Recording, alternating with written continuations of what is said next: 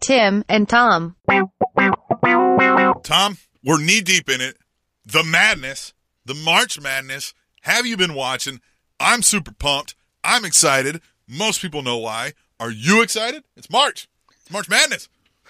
Well, Tim, as we told you last week, both you and I told our loyal listeners, which first off, thank you. Yeah. We gave you the locks of who was going to win the NCAA tournament. We said, follow us. We will not lead you astray. These are the picks to win your NCAA bracket. And as we predicted, Virginia is going to win the national championship. Well, that didn't happen. You know, here's the biggest thing that I took away from this whole tournament. It's that every sport now, and it started with football and now it's seeping into college men's basketball, is just a parody. It's all everyone has a shot. You know, in the NFL, the greatest thing is that on week 1, the Tampa Bay Buccaneers and the San Diego Chargers both think, because of past history, that they could win the Super Bowl, right? Yeah, this year, no one really thought the Philadelphia Eagles were going to be this powerhouse, and they end up winning the Super Bowl, right? Yeah. And that's the great thing about the NFL. Going into March Madness, at least for the last decade or so, not maybe so the last few years, but before that, you always knew, like, okay, it's going to be Duke, Michigan State, North Carolina, Kansas, you know, the powerhouses. Well, this year, I mean, everything has been flipped on its head. Yeah. We, as I mentioned, we had Virginia winning the national championship game, and they didn't even get to the Sweet 16. Right. You had a 16 seed for the first time in 33 games. 135. They were 135-0 in 1 seed versus 16 seed games. And the first time in history, a 16 seed beats a 1 seed. So it's just showing you that, like, maybe the one and done programs of the Kentuckys and Dukes and North Carolinas is actually bad for the program itself, because as soon as the one and done's out of there, if they don't have a stockpile of recruits, then they kind of get lower down, and these veteran teams like Auburn or like a Clemson or like a K-State or like a, another lower level kind of big name school gets farther in the tournament. And man, I tell you what, it's been incredible. Everything. Loyola, the Chicago school, is now the darling of the tournament. Do you know their local tie story? Yeah, Emily went to the school there. That's where she got her degree. 2 kids from Overland Park that were best friends since birth almost. And all they did here was go to 4 straight state championships, win one of them, and then they leave. One goes to Loyola, one goes to Iowa State with Fred Hoiberg. He bolts for the NBA. He just goes to visit his friends, and he's like, you know what? I can play with my best friend, live in Chicago, and play basketball. So that's what they did, and now they're here on the Sweet 16, busting brackets left and right. And that is fun. And you're right, there's because of things like that, there's this increased parity. Kids are leaving left and right. They shouldn't have to waste a year if they can go to the NBA, but they are. So what's happening is these blue bloods, like you mentioned, are just stockpiling. Well, it's even hit or miss. You can get all the top recruits. If you don't get them to dial in and actually care, then they're not going to play well, which is where you get a 5-seed Kentucky, and more on that later for sure.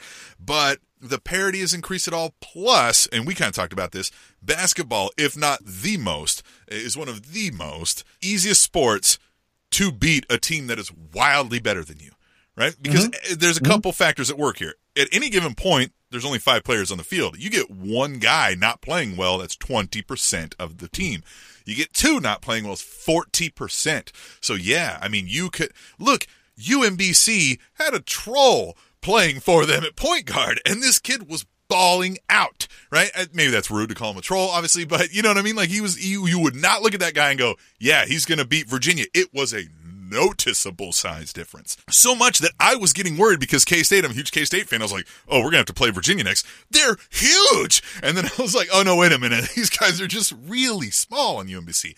But if you're not dialed in, you're not playing well, crazier things happen. And now there's increased parity because, yeah, all the one and dones are going to these big schools, but everybody else is kind of floating around. You're getting transfers.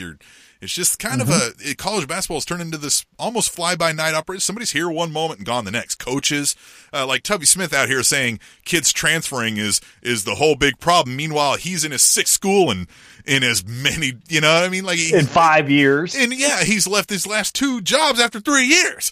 So, I mean, like, he's not one to talk. But this tournament has been awesome. And I kind of like, yeah, it's not a true necessarily representation of who was the best in college basketball that year. But I do like that because every conference tournament gets the guaranteed winner gets a spot, or the winner gets a guaranteed spot in the NCAA tournament. You could theoretically, Tom, lose every single game in the regular season and win the national championship, right? You could theoretically pull that off, and that is super fun, and that gives everybody some hope and something to play for when that postseason comes around. So I kind of like that. And, of course, I really like it this year because it gives me all the warm fuzzies to go, hey, man, nothing's impossible here. You just got to win 4 basketball games from this moment out because K-State's in that Sweet 16, right? And we talked about this. None of these games look unwinnable because of that parity of college basketball. Definitely. So I'm excited. And one thing that I've noticed, and you were talking about where, you know, maybe a undersized team has the greatest chance to beat the physically superior team than any other sport, right? Yeah. Well, also to go along with that point, I would also argue that chemistry has the biggest to do with playing basketball than any other sport, right? So if I'm pitching in baseball, I can be great. The second baseman could have an off day, but if the ball's never hit to the second baseman, well, who cares, right? There's no I can be by myself and impact this game. Whereas with basketball, like you said, if one player's playing bad, well, someone else has to pick it up. And then they also have to be on the same page because you can't just it can't just be one person dribbling the ball the entire time, right? So that's where, like, a Loyola has 2 guys that have grown up together. They have that chemistry. They don't need to say, like, okay, if I come off this pick, you need to cut down. They can just look at each other and know exactly what they're thinking. Whereas the Kentucky 5-star recruits are physically superior, are jumping out of the building, you know, all of these amazing physical attributes. But when they look at their teammate, they might not even remember his name. Yeah, they're like, they only know his nickname. They don't know his real name. Exactly. They're like, Jeff, I need you to go down low. And he's like, my name's Tyler. Like, right. You know, like, so that's another thing with this tournament is the chemistry is such a big part of success. And that's where you're seeing like the Loyolas, like the UMBC, and UMBC is a true upset. A 16 beating to 1 is astronomical. That is the Chicago Cubs winning the World Series. That is the Red Sox winning the World Series, that kind of stuff. But those lower, you know, 12 beats a 5, or in the second round, you know, 11 beats a 3, those kind of things. That's where you're seeing that chemistry, that camaraderie. We were on the bus together going to a small school in Springfield, whatever state, and playing there, you know. That's where you're getting all of that, and that's where you're seeing the success of some of these smaller schools. But it's fun because now next year, right now, I filled out 2 brackets. I filled out one with you. Yeah. Right. We'll have the winner or loser do something. We're still deciding on that. We'll probably decide once the tournament's over. Yeah. The loser will decide it should not be that drastic. Exactly. Let's easy. But then I got another bracket with Emily, and we just bet dinner, right? So loser had to buy dinner. And Emily literally was like, I don't know any of these schools. I mean, she knows Loyola because she went there.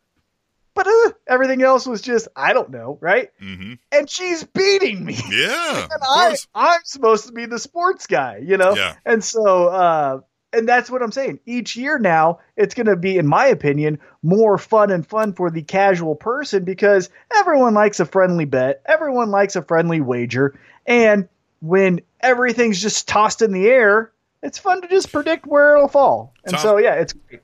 Yeah, I used to dominate my office, pools, whatever. There was a time at the radio station we worked at, I won it 3 years in a row, not too long ago, because I watch enough college basketball. Even though I only typically watch the Big 12, it lets me know what's important in college basketball. I watch the postseason, so I was able to kind of, with minimal research, look at a roster, you know, kind of get a rundown, read a few articles and go, okay, I get the feel of this team versus another one. Here's a chance, blah, blah, blah. And I would typically, you know, there's also some proven things that increase your chances to win those, right? So I would typically dominate those. using all of those same techniques, the last couple of years have been out the window. Yeah. Not even close. Not even close. I got a notification that I was in 237,322nd place or something when the Sweet 16 came in. And one of those, I did a completely for fun bracket, right? Like just to get it out of my system, K-State's winning the national championship. So how would that be possible, right? Well, UMBC would have to beat Virginia. So then I get a notification like, well, how did you know? And I'm like, because I made that up. That was not supposed to happen. And nobody, look, okay, yes, all this parody here now, yada, yada, yada, everything we've said. UMBC, maybe even every single one of those players went into there thinking, we can win this game. Not a single one of them went in there thinking, we're going to win this game.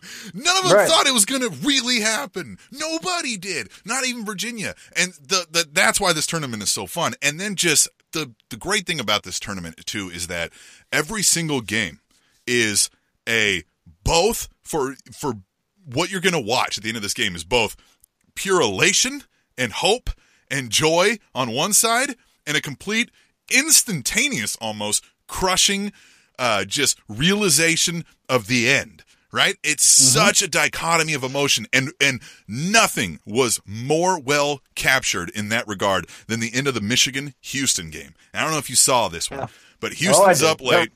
Houston's up late with 3 seconds left, whatever. Michigan gets the inbounds ball. The guy is falling backwards on his backside to make this three to let Michigan win the game as the buzzer sounds.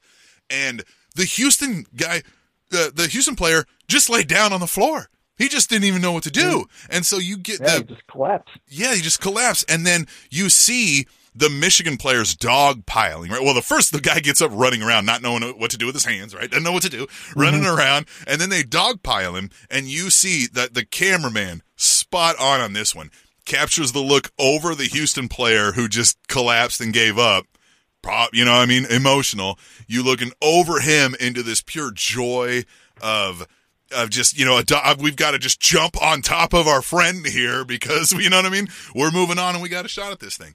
It was amazing. That should win some sort of awards for, you know what I mean, for live action camera. I don't know what that was, but that's the beauty of this NCAA March Madness thing is 68 teams are in this. 67 of them are going to lose their last game.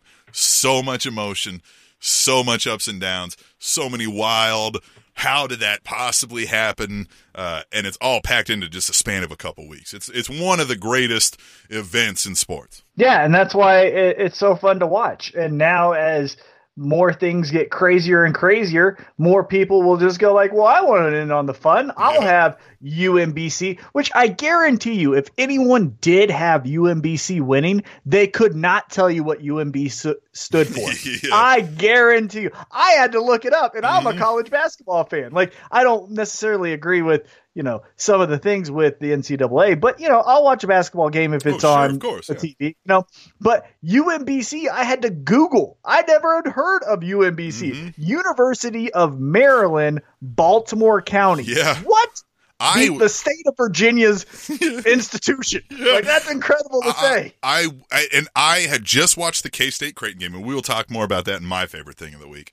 But that game was over. K-State's moving on. The next game coming on after, they clean up the court and whatnot is Virginia and UMBC. And I said, you know what? I haven't watched Virginia play a full game. I want to watch and see what we're up against. What are we going to lose to on Sunday?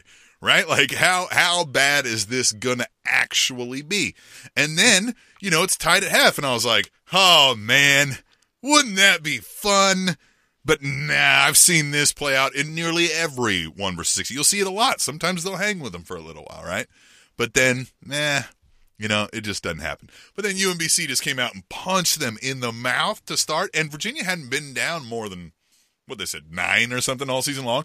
They just didn't know how to do it. They did not know how to play fast and come back. And that's was one of the funnest things because in no way, I was texting you. I was like, man, this is going to happen. We've never seen this. This is fun. Yeah, and what a bigger picture now as far as the topic, but how incredible in our lifetime that we have seen some of the most outrageous things you think were never going to happen, right? So the 16 beats the 1. Yeah. The Cubs win the World Series. Yeah. The Cavaliers come back from being down 3-1 against the greatest regular season basketball team of all time. Like, sports is just turning into such a mind cluster of just, well, I don't know. Now maybe it is. Why not?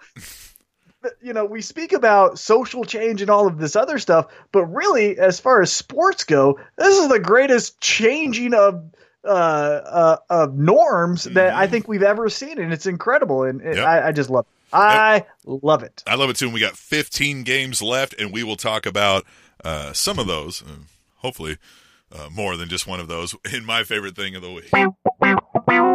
Tim and Tom. One of my favorite stores of my childhood, and even teenage, and even a little bit of adult, because I was a pro wrestling fan and they carried pro wrestling action figures. But Toys R Us announced that they are going bankrupt. They're going to close down all the stores or sell the stores. So basically, they are going under, saying bye-bye. Toys R Us is gone. And your initial reaction, Tim, is? Well, I mean, obviously that's sad. I mean, as a 60-year institution, I specifically, when I was a kid growing up, I grew up in Manhattan, Kansas, which is by nobody's who's lived in a big city like Kansas City would think is a even medium-sized town, right? I mean, it was a small town now in a lot of people's eyes. It was definitely a small town then, because I'm old, right? So you are. Yes. We didn't have a Toys R Us, but I would see all the commercials on the Nickelodeon and the whatever, and I was always like, Toys R Us. So whenever I would get to a Toys R Us, I was like, oh man, right? So it always held like this, aura of just this amazing place to me when I was a young child, and been to it as an adult with my kids, and it was always a vast store of toys, right? So that kind of sucks. I mean, if we can get into your initial reaction, because I mean, there's all sorts of reasons why this thing is not able to continue, but Well, to me, and now again, I am not a father. I don't have children that I know of. Yeah. I'm kidding, but honestly, you're kidding that you don't know of?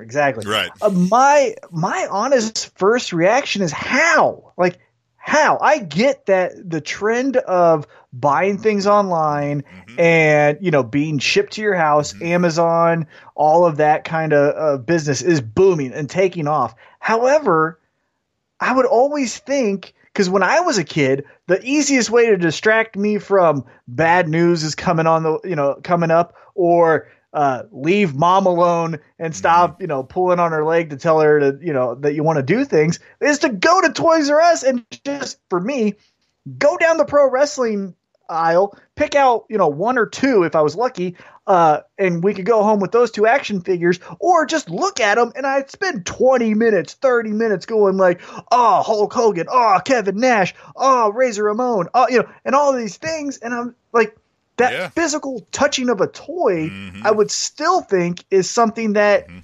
is evident in 2018. So maybe as a father, I don't know. My first reaction, like I said, is how. So how did this happen? Well, so that is still a very big draw, because we will say typically a lot of times for Christmas or birthdays, we will give our children money in addition to whatever, presents. But a large portion now that they're 10 and 13, they get large chunks of money, and hey, what do you want to buy? Do you want to save up for a big thing, or do you want a bunch of little things? What are you feeling like, right? So we give them that kind of play with it.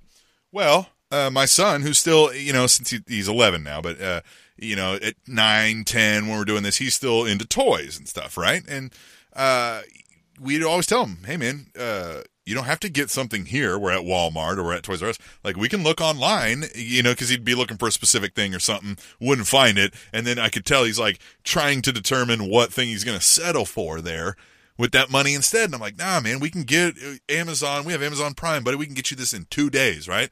But still, seeing and touching was more to him than that, right? I don't want to wait 2 days, right? It's still here. So that's still there.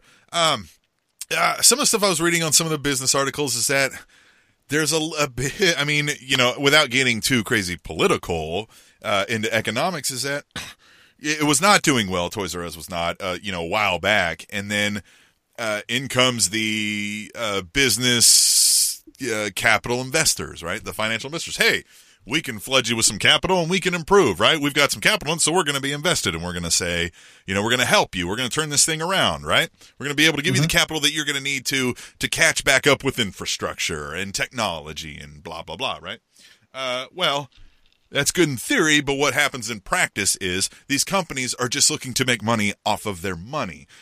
And it's a lot easier to dump that on there and then say, okay, we own all your assets now, right? Because so now you're saddling the company, which, the company in quotes, whatever that is now saddled with this debt, right? So now the company's in a worse position than they were with the promise of, but we're going to help show you the way.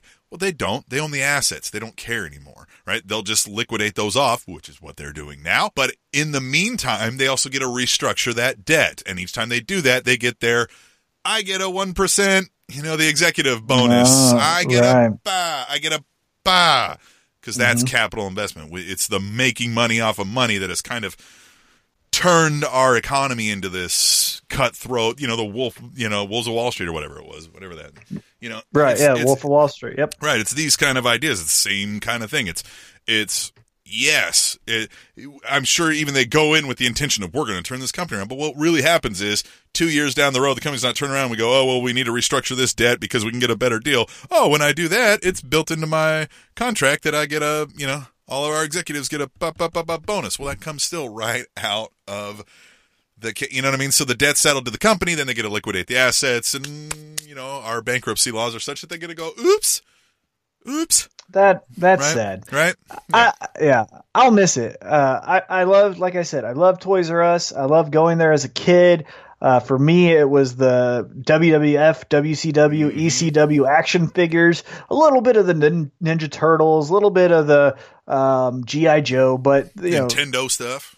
Yeah, Nintendo stuff. Yeah, because you get video games and everything.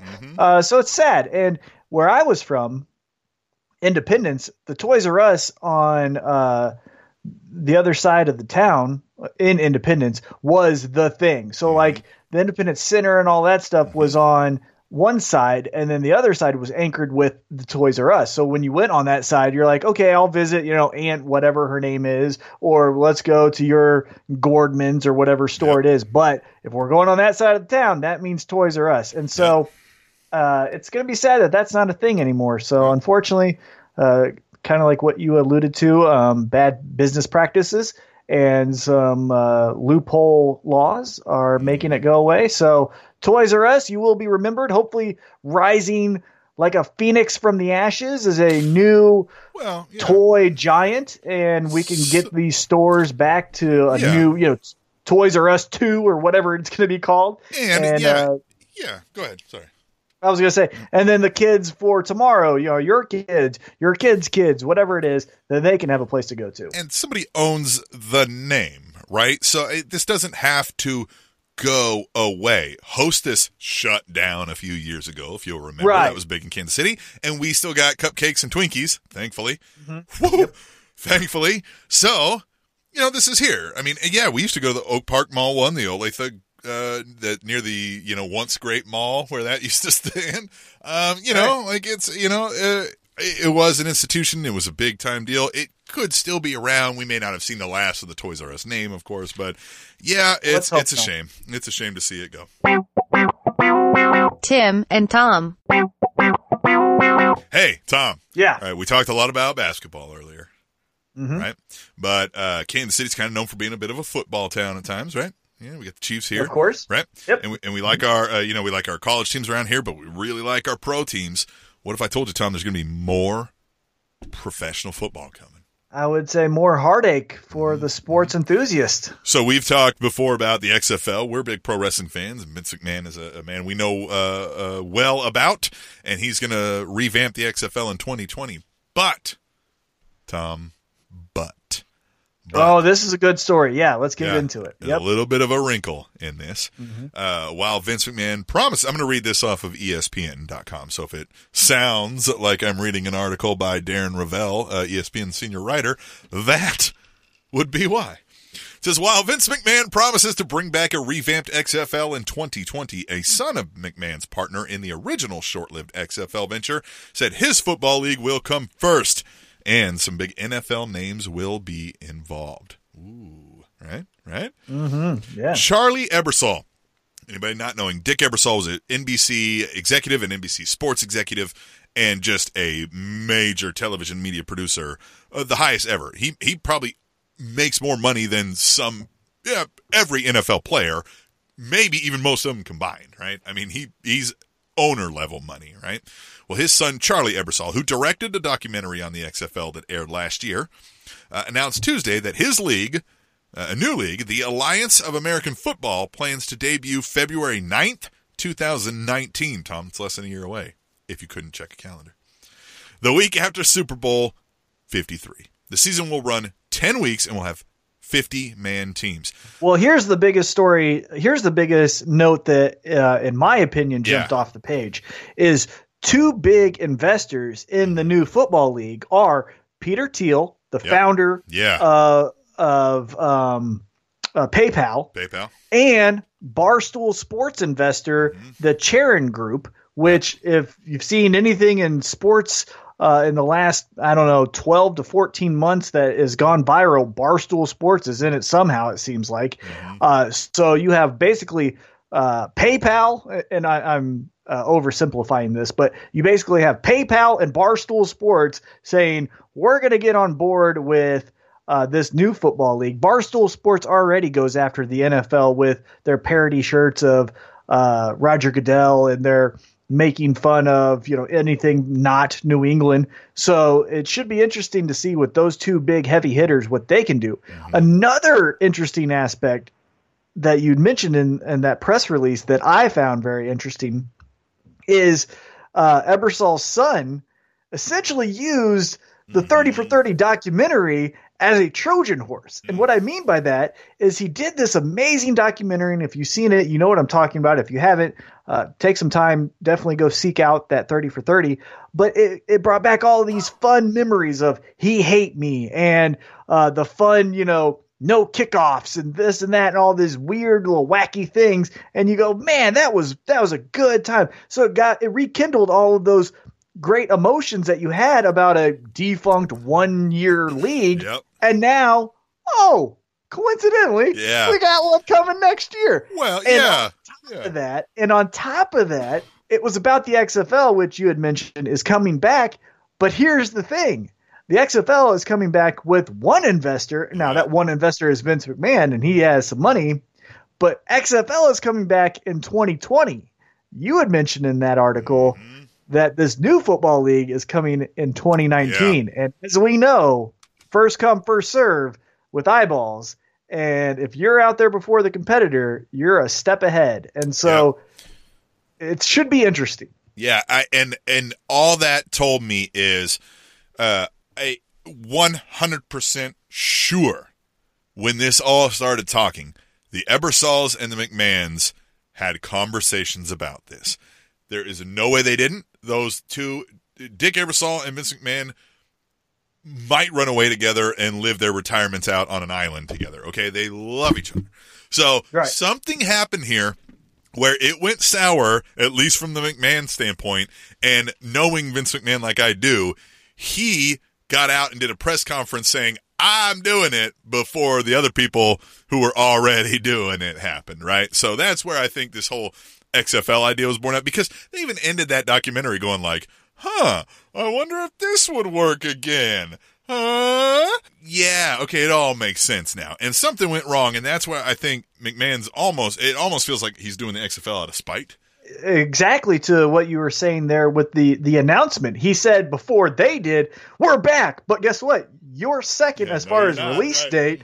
And so, you essentially now, knowing the new information that we do, it seems like you are doing that out of spite. It's the, no, we're here first. Well, when do you debut? 2020? Well, they said 2019, and they're waiting to make a real, press release and investors into this league. So, we shall see how this happens. So, here's a couple of things, right? So, they mention 59 million people play fantasy and 20 million people play only fantasy football.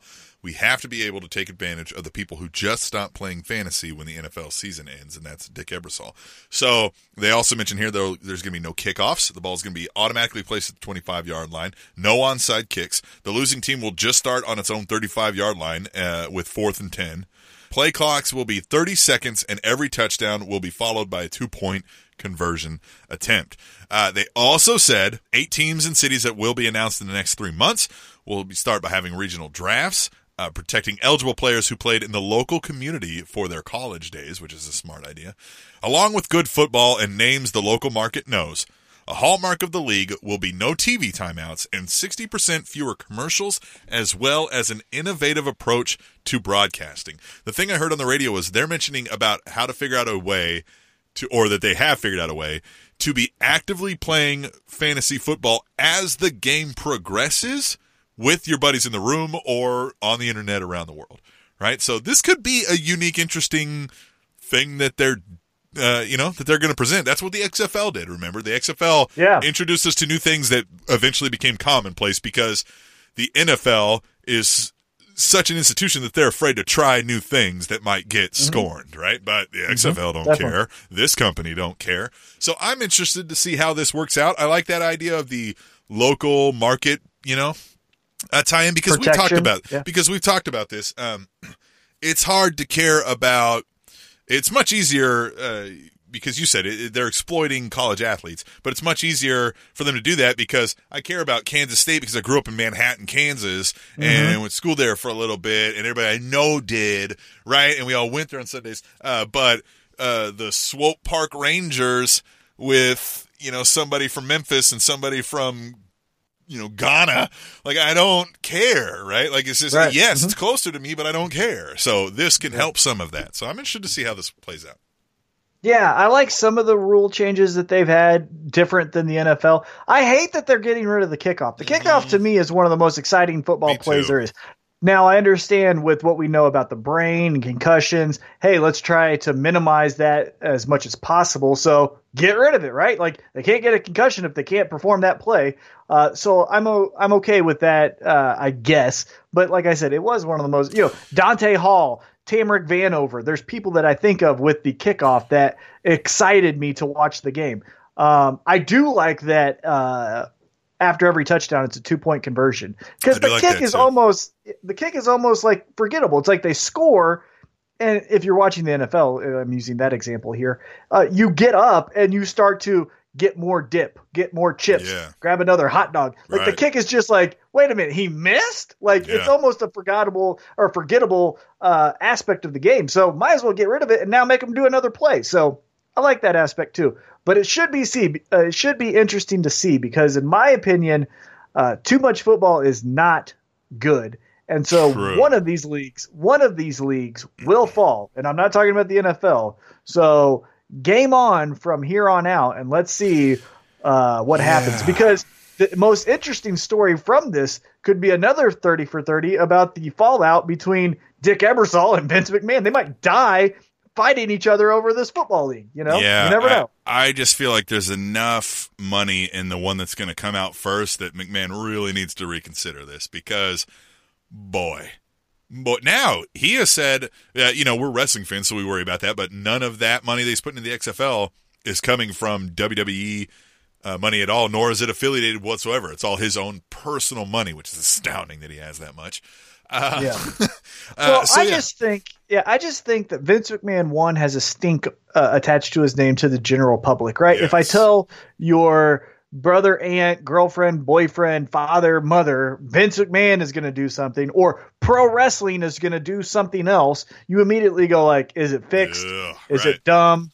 What's going to happen? One, we already saw the failure of the XFL, so is it going to be he hate me too out there, Right. And so he's already starting at a different starting point. He's already starting, 10 steps behind this new league. And this new league, like I mentioned, has heavy hitters invested into it, not only just the Ebersols. So not good news for our old buddy Vince. Side note, you mentioned, a lot of talk about getting rid of the kickoffs because, we're trying to find ways to bring down these concussions and everything. Can we do a little bit of a side bar off of this? I feel like there's a much easier solution to this, to the concussion issue in football, is to stop allowing the idea that you're down simply by me pushing you down to the ground at 50 miles an hour running across the field. I should not be able to use my body as a projectile missile to knock you the hell over. Of course that is going to concuss everybody involved.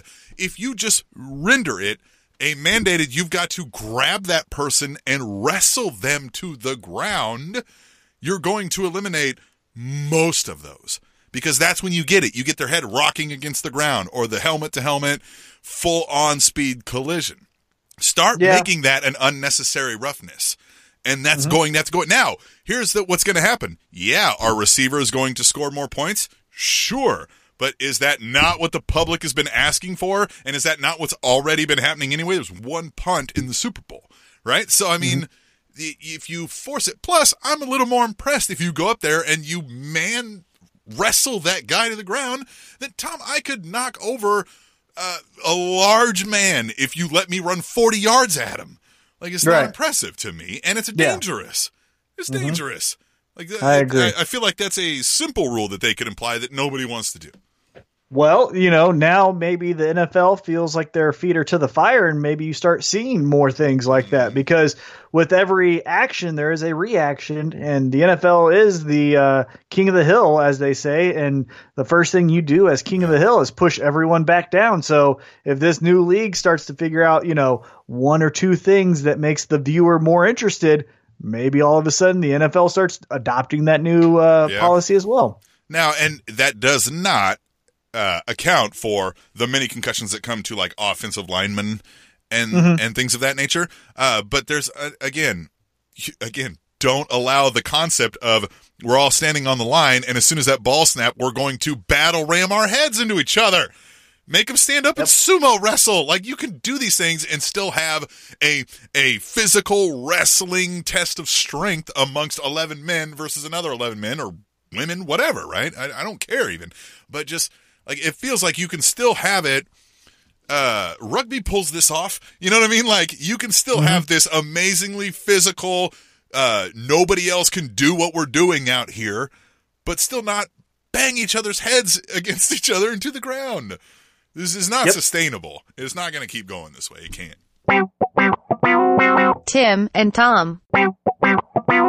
We've got a great guest tonight, Alex Morrow, the Health Hustle coach. She is going to share her incredible journey from how she was to where she is now. Inspiring story. Can do.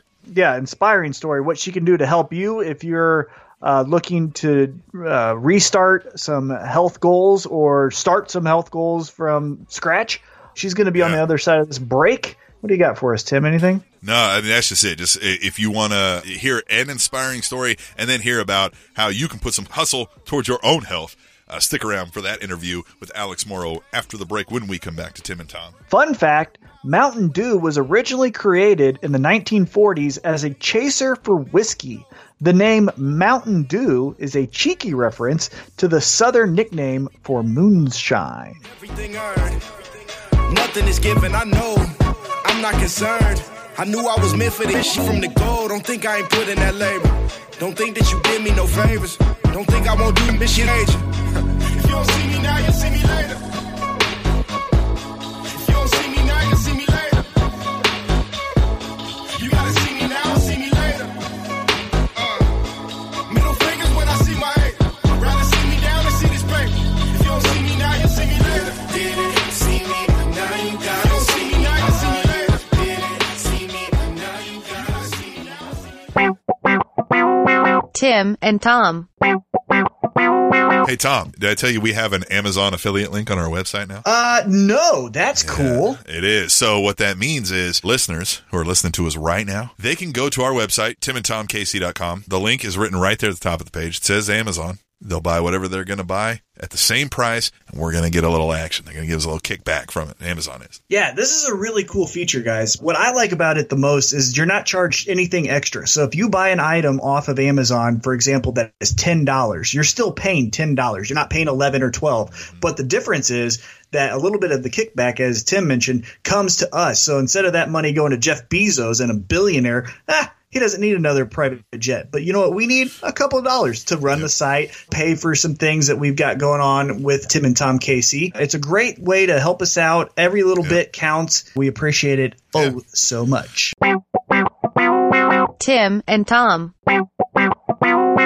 All right, so Alex, we are thankful that you are joining us tonight. We want to tell your story because you have a really great inspirational story, and you're also kind of jumping into the health and lifestyle world. So I guess for the first question, kind of fill us in on what you're doing now. I've been a coach for the last 2.5 years for a corporate company. Recently in December, I left there and decided that I wanted to take things to the next level on my own and start my own coaching business. And so I've launched the Health Hustle Coaching program. What does that actually entail? What does a lesson with you kind of look like? Coaching appointment with me is a one-on-one appointment. We're going to, if we have already established rapport and things are going, we're going to set goals, SMART goals, using the SMART goals acronym there. We're going to talk about different challenges that have presented themselves week to week, different challenges that we can foresee in the future, and how we're going to handle those situations when it comes to sticking to the things that matter most in order to reach fitness goals. So, it varies client to client. Everybody has different challenges. Everybody has different goals, and everybody leads a very different life. So everything from holiday planning to how to get back into exercise, how to nutrition label and fact read, self-care, sleep, anything that has to do with that may impact or has to do with reaching your goals. I'm there to kind of support, talk through, speak from a place of experience, speak from a place of knowledge, and just give that support, that accountability, and that resource to people needing it. You mentioned everybody's got their own unique challenges and different challenges, of course. Is there anything maybe that sticks out, particularly that you see very frequently, that maybe isn't really a challenge, but maybe everybody thinks it is, or just everybody seems to have this same challenge and you've got to kind of repeat yourself to every client or anything like that? The main thing that I see is people immediately going after perfection or setting unrealistic parameters for themselves when it comes to reaching their goals. So my coaching style is pick 2 things to change, and let's build on them. Let's start there and build on them. It's centered around, if we go about things trying to be perfect all of the time, 100% of the time, the odds are greatly against us that we're going to fail at some point. And when we expect perfection of ourselves and we fail, that can bring on a lot of feelings. And that's the second thing that I see the biggest challenge being, the most common challenge being, is learning how to deal with feelings and emotions and begin to react to them differently. So setting a realistic goal is definitely key and definitely a challenge. Everybody, wants to go do the whole 30 and go completely paleo. And I'm not against supporting any of those things, but I just think that a gradual entrance and introduction to those things makes that change far more sustainable and realistic. I'm checking out your Instagram here, and it's at the Health Hustle Coach. We spoke earlier about how you have had this major transformation. For people who don't really know your story, tell us a little bit about how you were and how you got to this point now. Woo! So, my transformation really starts 11 years ago. 11 years ago, I had lap band surgery, and I lost a significant amount of weight, and in a short period of time, I gained it all back.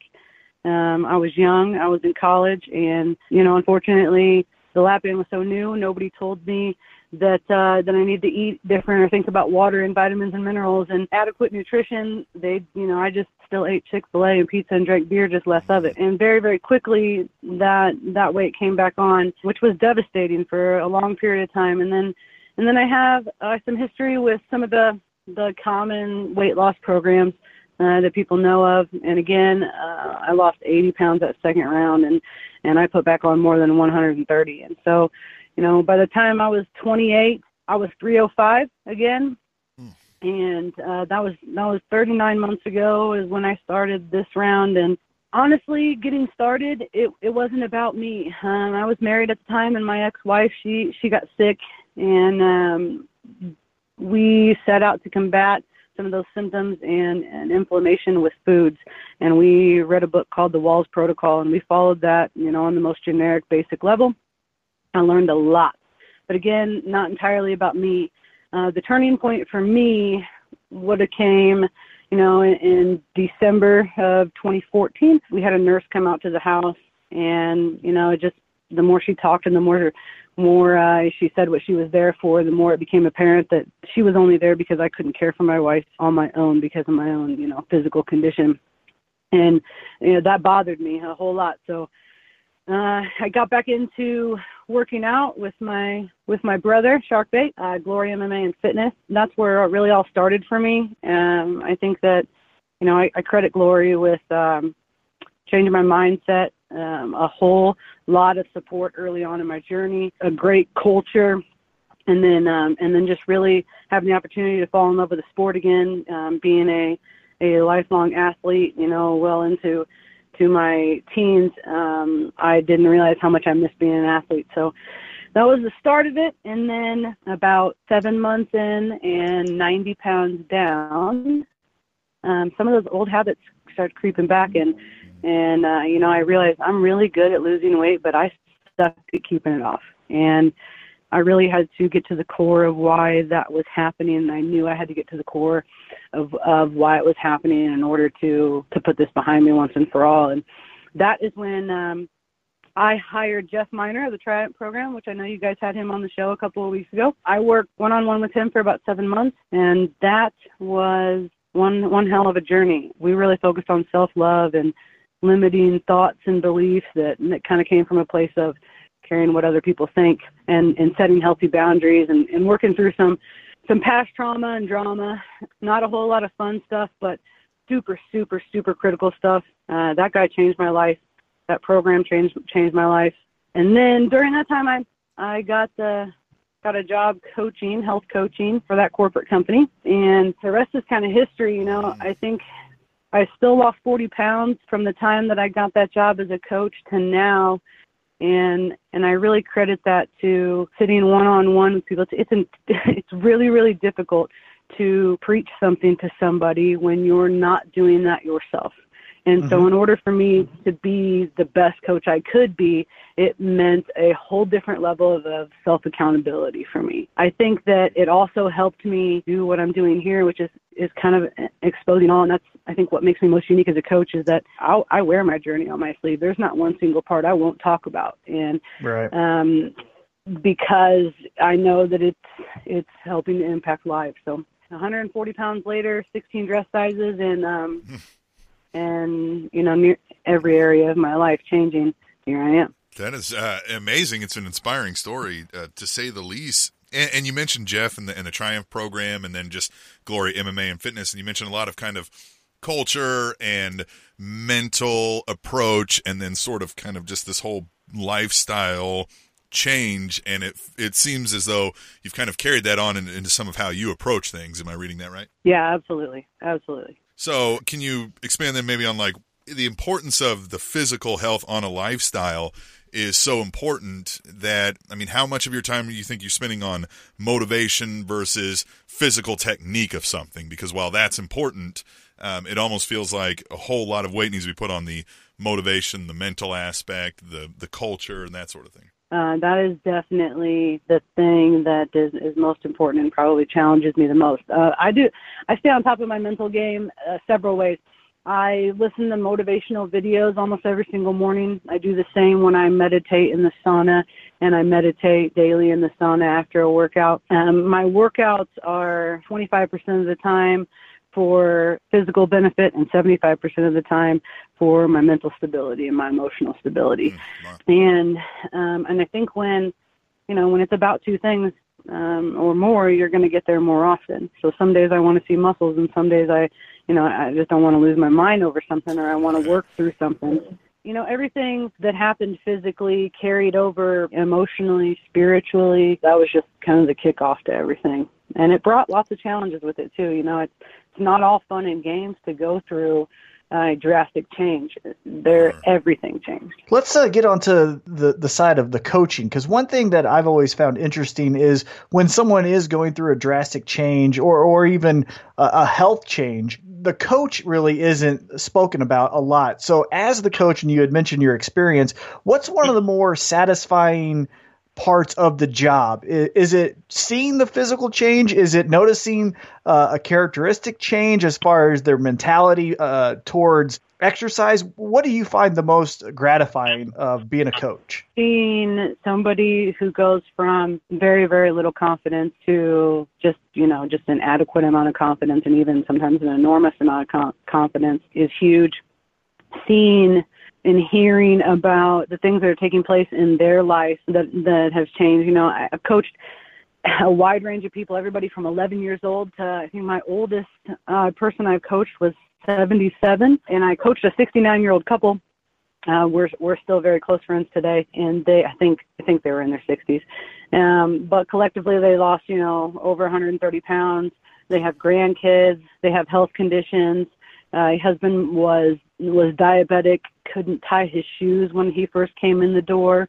He had Velcro shoes. He walked very slowly. And I saw their lives change dramatically. So witnessing those things, hearing them say things like, I played on the floor with my grandkids, hearing people say things like, I walked up and down my stairs 5 times unloading Christmas decorations, and it's been 4 years since I've been able to get anything out. And then I would say, the most gratification comes from long-term coaching, where I get to see not just the weight loss part of it and not just the gradual changes and along the way, but I get to see all of that come together and be sustainable, and watch them continue it on and not abandon it, and maintain everything that they've done. That's to me is when my job is over. That to me says I've done my job and my work here is through, and I can be proud of it. Obviously, those benefits are amazing. That sort of seeing the successes. When we as people go into one of those, like say a New Year's resolution or something, where it's, I'm going to get in shape, I'm going to lose weight, more often than not, it falls by the wayside pretty quickly. Now, when somebody's seeking out the help of services of somebody like you, obviously maybe they're a little more focused, so maybe you see a lessened percentage of that, but is there a struggle with that, being a coach of really wanting something for somebody and maybe they don't want it as much for themselves? Oh man, yeah, definitely.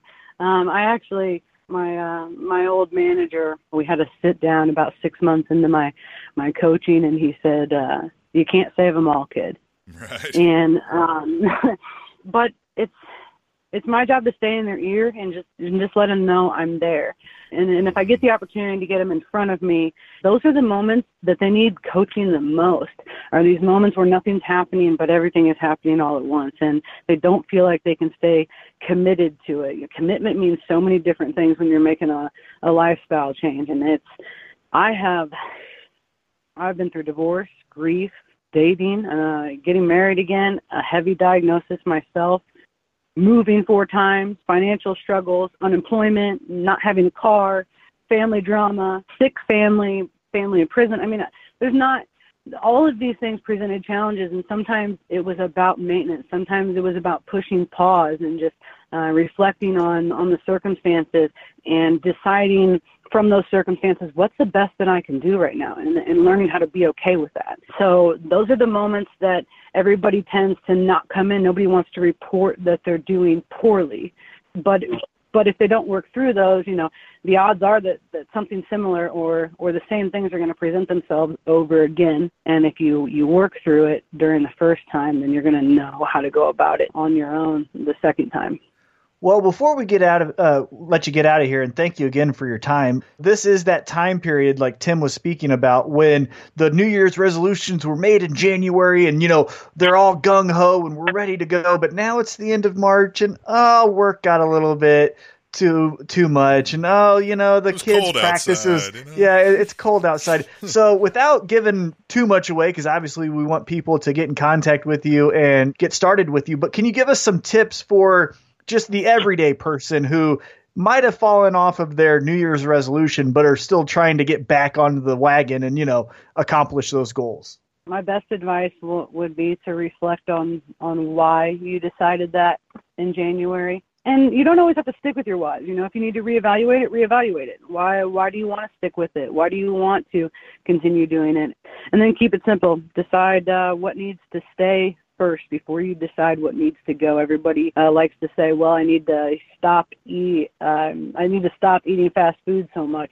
What that really translates to is I need convenience. And if convenience is important, we got to figure out how to keep things convenient. And then just seek out support, whether that's from your best friend or somebody who isn't afraid to tell you like it is and always has your best interest at heart, or a coach like me. Seek out help with that, and then plan ahead. Failing to plan is planning to fail. And even if you're just planning for the following day, that's where willpower comes from. Willpower is directly related to decision making. So if you can make those decisions in advance, you're going to reduce the amount of decisions you make in a day and keep your willpower tank full so that in those critical moments you can make the decisions that most align with your goals. But no, find me at thehealthhustlecoach.com, and that'll lead you to the rest of my social media platforms. Reach out, ask me anything. And I really appreciate you guys having me on tonight. Well, we appreciate you coming on, and everybody should put down the Chick-fil-A pizza and beer like Alex did, and find her online, like she said. And let's get this done. Let's get you back in shape. Let's get your mind right, and let's get you a well-oiled machine. And we appreciate you coming on here. This has been a very unique and interesting story. And then just it's neat that you're now paying it forward out there, trying to do what others have done to help you along the way. And we appreciate you coming on and telling us about it. Awesome. I appreciate the opportunity. Have a good night. Tim and Tom. Man, Tom, it's an inspiring story. It really is. And like she said, she is one that has that life experience to where when you're wanting to get advice, that the person you're talking to has lived it and is walking it, and it has that integrity and has those real life situations that they can rely on to help you. So I think it's really great what she's doing. And like you said, paying it forward. A lot of people helped her out that she mentioned to help her transform her life. And now she is taking those lessons that she learned, those valuable nuggets of information, and then using it to help you. And so again, get in contact with her on social media. She is very responsive and she is very willing to help you out. So I think if you listen to that interview and you're inspired and you want to take that next step, definitely get in contact with Alex, and she'd be glad to help you. Yeah, because listen, whatever is happening, whatever's distracting you, whatever's weighing on you, whatever's a major problem in your life is not that drastically different than other people have experienced and can help you with. And if you don't have a social network around you, all the more reason to go find a coach like Alex. And even if you do, a coach like Alex is still great because their focus is doing what's in your best interest, and you sought them out looking for help on keeping a focus on your physical health, and that's what they're going to be concerned with. And she knows very well that you can do it through all sorts of adversity, as she had mentioned. So reach out if you would like some assistance, and we are going to take a break. So Tom, come back and tell you about some of the fun stuff you can do when you're not working out and getting in shape over the week. And we'll do that when we come back to Tim and Tom. Fun fact, a 2013 survey found that 46% of mothers said their husbands caused them more stress than their children. Had to get specific, plotting in the Civic on the way south. On a mission to build up the network, politicking and building the network. Had no time to kick it, skip it, get shit jumping, ditches running. I stick to the leg work. I put it in. They gossip about what it should have been. Tim and Tom. This episode of Tim and Tom is brought to you by Your Business. Tim and Tom's listeners could be hearing about your business right now. They could be hearing your business's address, or your business's website address, or even your business's phone number. But they're not hearing that right now, are they? If you want the listeners of Tim and Tom to know more about your business, contact us at timandtomkc@gmail.com. Tim and Tom. Oh, Tom, another week went by, another weekend chock full of events. I missed some of the great events that you told us to do because I was super busy, but I might not be that busy this time. What do we have in store this week? Oh, we've got some good ones. So let's kick it off on March 24th. This is going to be a day event, Saturday from noon to 4. It's called March for Our Lives. Now, this is going to be held at the Nelson Atkins, actually at the park across the street. This is going to be a march to say, basically, we must protect American human lives. Enough. Fancy that. Weapons are not the most important thing. People are. Join together and make that statement. So it's going to be a nationwide event. The one specifically for Kansas City, again, will be at 533 Emmanuel Cleaver 2 Boulevard, Kansas City, Missouri. Again, that's across the street from the Nelson Atkins. It's called March for Our Lives. It starts at noon, goes till 4, might go a little bit longer. But if you are interested in making that, social impact, that cause known, I encourage you to go out there and let your voice be heard and join others and join that event. Again, that's going to be Saturday, March 24th from noon to 4. Don't go to Emmanuel Cleaver 1 Boulevard. You will be in the wrong place. You need to go to Emmanuel Cleaver 2 Boulevard, because that's where the march will be happening. But in all seriousness, it's a cause I feel strongly about. I assume, Tom, you do as well. Yes. Since you picked it out and brought it up. Yep. If you can be there, be there. Also, of course, given the nature of it, be safe and be aware of your surroundings. And definitely. And now let's get into the next event. That night, March 24th at 7 o'clock at the Turner Rec Center in Kansas City, Kansas, we have the End of Heartbreak TV taping as the NWL presents a heavyweight championship match between the Monarch, Jeremy Wyatt, and the Man Beast, the Beast incarnate in Kansas City, Jack Foster. Ooh, that Jack Foster is an intimidating human being. Look, okay, we're big wrestling fans. We know the local wrestling as the Monarch. Jeremy White is a good friend of our previous show, the Spanish Announce Table, as was Jack Foster. Mm-hmm. Both great people, human beings, awesome people to talk to. But physically intimidating is Jack Foster. I mean, the man towers above you. He is just large, and just you're like, yeah, this guy could probably kill me right now if I angered him. So, if for nothing else, to go out and see the spectacle of that man out there putting on athletic feats of strength and just just athleticism is great. Yeah, definitely. And to his credit, Jeremy Wyatt, probably the best wrestler in the Midwest, in my opinion. Smooth, so technical. If you like pro wrestling and you want to see it at its highest level on the independent circuit, NWL, we cannot speak more highly of. It is a great show, great product. If you just want to check out what a pro wrestling show is like, I definitely suggest the NWL. And again, that's going to be at the Turner Rec Center, March 24th. Doors open at 7. Now, to keep with that intensity, that physicality, that sense of fear and danger, I got this next event for you. Now, it's going to be March 28th at the Sprint Center. So that's a Wednesday night at 7 p.m. We have, to keep on par with the NWL and their World Championship match, we have an event that almost exceeds that intensity, that physicality, that drama. Disney on Ice. Oh, yeah, man. Woof, the brutality. Yeah. Mm-hmm. Dare to Dream Tour. Now, this is going to be at the Sprint Center, as I mentioned. For information, go to ticketsforless.com.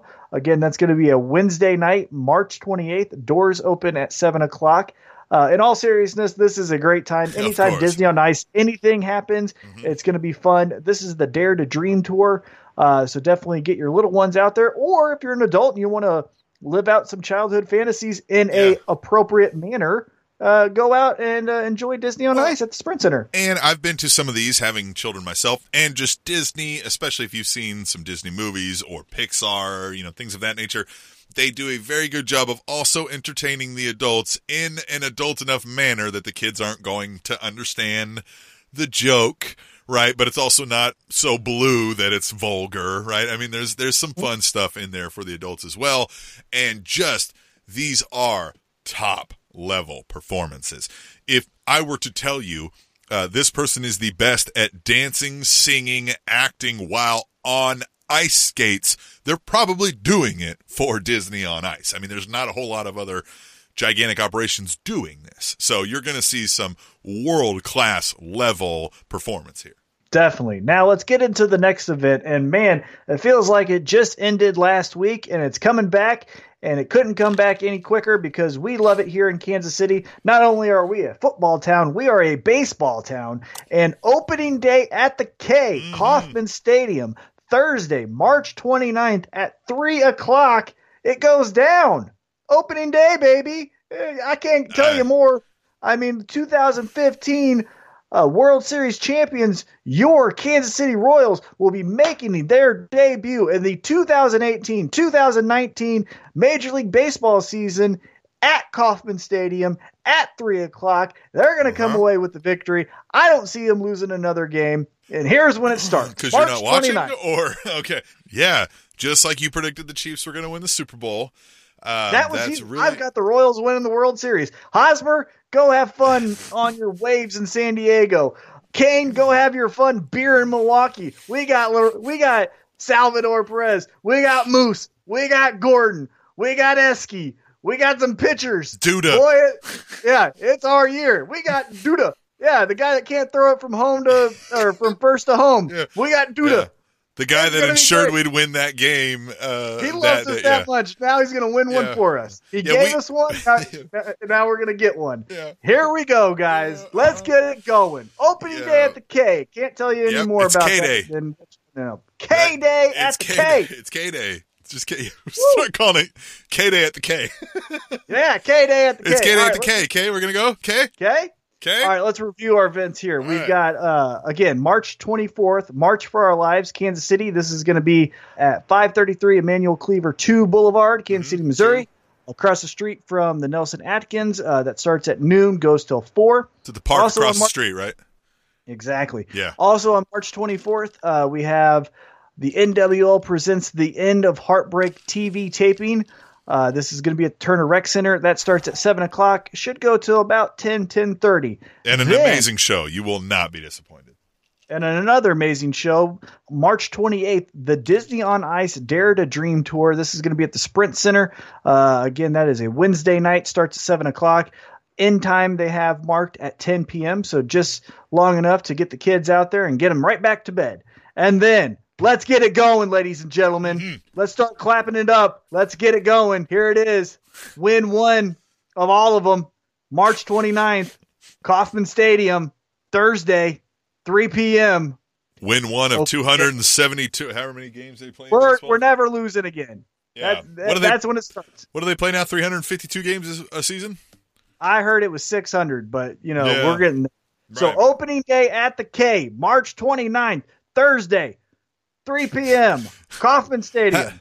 Thursday, March 29th, 3 p.m., opening day at the K, baby. Woo! How boring is this sport that it takes us 180 games to figure out who's the best at it? I mean, come on. What is going on here? Your opinion. Well, we already know who the best is. Now we just got to do it. Right. We see the goal. Hey, look. We've already achieved the goal in our hearts, so now it's just out there to perform the action. Look, here's the deal. Yes, they had to turn a corner and look towards the next World Series, right? And look towards the next. But look at it this way, man. It's every 30 years, and we've already gone 3. So, we're winning. We're winning, Tim. All right. We're winning. Yeah. 2018, the year of the new idea and the year of the win. Yeah. Okay. K-Day. K-Day. Tom's favorite. I can't tell you how much this warms my heart, but Daniel Bryan, professional wrestler, at the time, retired professional wrestler, has now been reinstated and is now an active member on the roster for the WWE. For those of you who do not know who Daniel Bryan is, he's probably the most respected and well-liked professional wrestler on the face of the earth. He's also one of the best professional wrestlers on the face of the earth. He had to retire a few years back for some health reasons. He was held back from performing in the ring because of those health reasons. Over the course of time, he has taken the actions he needed to get back into the ring. A series of doctors, his own and WWE's, has cleared him to perform in the ring.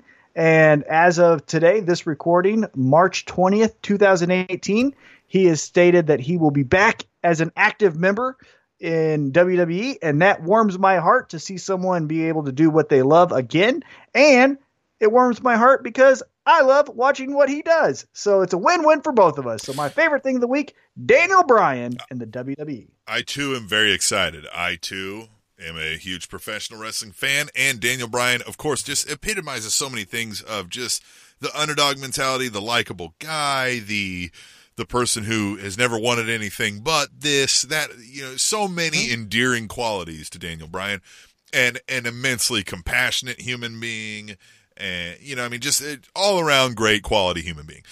So to see him get back to doing the thing he's been begging and wanting to do for so many years now, because when that happened, when his, hey, you can no longer do this happened, some people forget it happened right after the hugest culminating moment of his lifelong goals, right? His career is he had finally won the biggest championship on the biggest stage, and the whole world was behind him. You still see some layovers in the mainstream media of the yes chants. That was completely Daniel Bryan's doing. Yes, he'd taken it from an MMA fighter, but it blew up because of Daniel Bryan, right?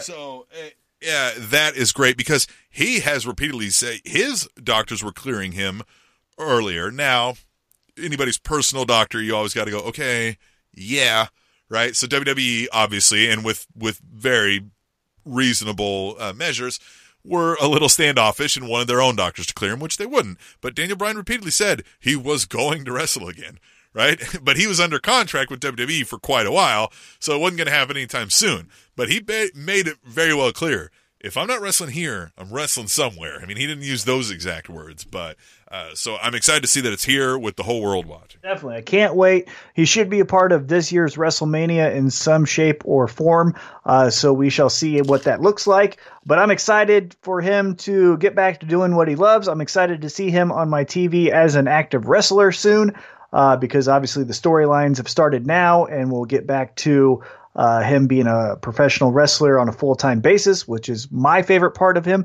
as far as on my TV screen. And also, on top of that, all-around great guy, as Tim said. And if you like autobiographies and you're interested in all the nice things that we said about him, read his book. It's honestly one of my favorite autobiographies across the board, not just pro wrestling, across the board. And I read a lot of autobiographies. What I've read of it so far is great, and I can't wait to read the rest of it, especially since this guy I know loaned it to me, and he probably really wants it back, but I'm really selfish and really not concerned with his feelings generally. So I've heard that about you. Yeah, I've heard that about you. The guy's, the guy probably goes into his library and records a podcast every week and looks at that missing spot where the book should have been. Yeah, if he did that, that makes sense that he, does stuff like that. Who would do that? But anyway, I've got to finish reading it. It is good from what I've read, and it's super excited to see Daniel Bryan back doing the only thing. Obviously he loves his family and whatnot, but the only thing he's ever loved to do is pro wrestling. So that's fun.